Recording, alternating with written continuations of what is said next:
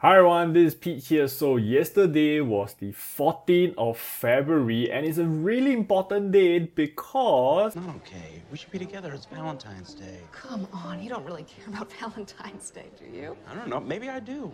No, it is not Valentine's Day. It is actually the Singapore Budget 2023, alright? So let's find out what happened on Valentine's Day. And because this is a channel mainly about stock market and property, today we're going to talk about what are the impact on the property market coming out of the budget. Let's dive straight into it. So firstly, it is about the additional CPF housing grant for first-time buyers. So for those of you who have not bought a house before, right now, you're going to get about 30,000 more grants. Right? You can see over here, previously it was $50,000 to $80,000 for 4-room and smaller flats.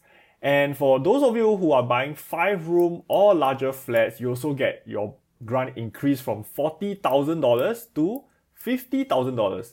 Not too bad. But one thing you might have noticed is that there is actually less increase in terms of grant for the 5-room flats and above. And basically, I think that is the message that the government is trying to send out, is that we do not want to push up the 5-room prices any further. Stop it. Get some help. Right? Because now they are quite sick of seeing all the news article talking about $1 million HDB, which is actually driving a lot of public sentiment. So this is something that the government is trying to hint to us. And I think this might be a preamble to what I mentioned in my previous video on the HDB about the future policy shift that's coming in the HDB segment. So do watch out for this. But overall, I would say one of the main things is that my view is still the same. Do not buy an HDB for investment, especially those that are 1 million and above. Because think about it, right? With lesser grant and the government coming in hot, right, to clamp down the prices, how much more upside can you expect from this? And the next thing is the buyer's stamp duty. Now, for those of you who do not know, right now, even if you are Singaporean, yes, there is no ABSD, but all of us have to pay the basic level of buyer's stamp duty. I will not hear it not from you. I will not hear it! Now, as you can see over here, previously, the buyer's stamp duty is pretty low, right? It's at 1% for first 180K and then gradually increased to about 4%.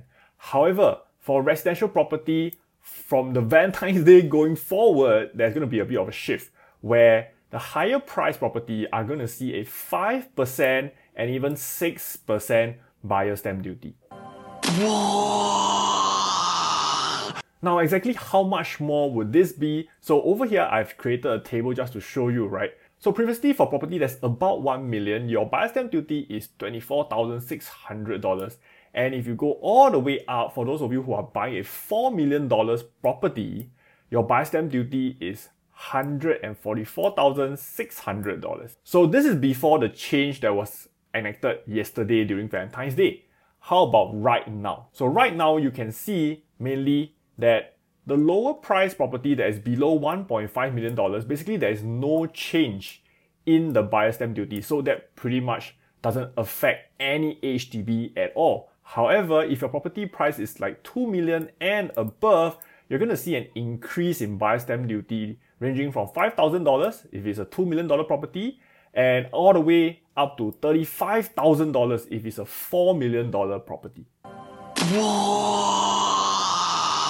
So what's the impact here? I think the impact is pretty clear because the government is trying to gain more tax revenue, right? Just from the private market. And this will not affect the HDB because currently, I think 100% of the HDB is selling for less than $1.5 million unless you are one of those jumbo flats. And secondly, this increase in tax, some people couch it as, like a cooling measure trying to prevent people from buying property. Now, I do not think that this is a cooling measure because this is kind of like a pure, simple way of gaining more tax revenue.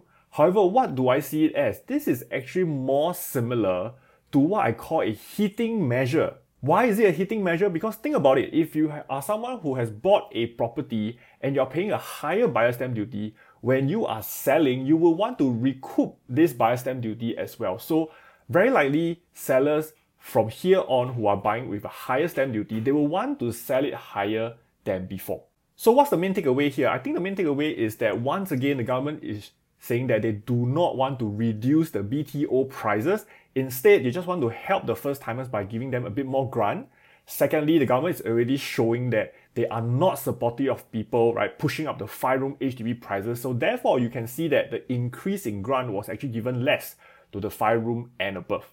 And thirdly, I do not think that this is going to dampen down the private demand simply because there's more buyer stamp duty, but it will have a slight effect of pushing up resale prices in the private world, since the seller will have to recoup that back right now.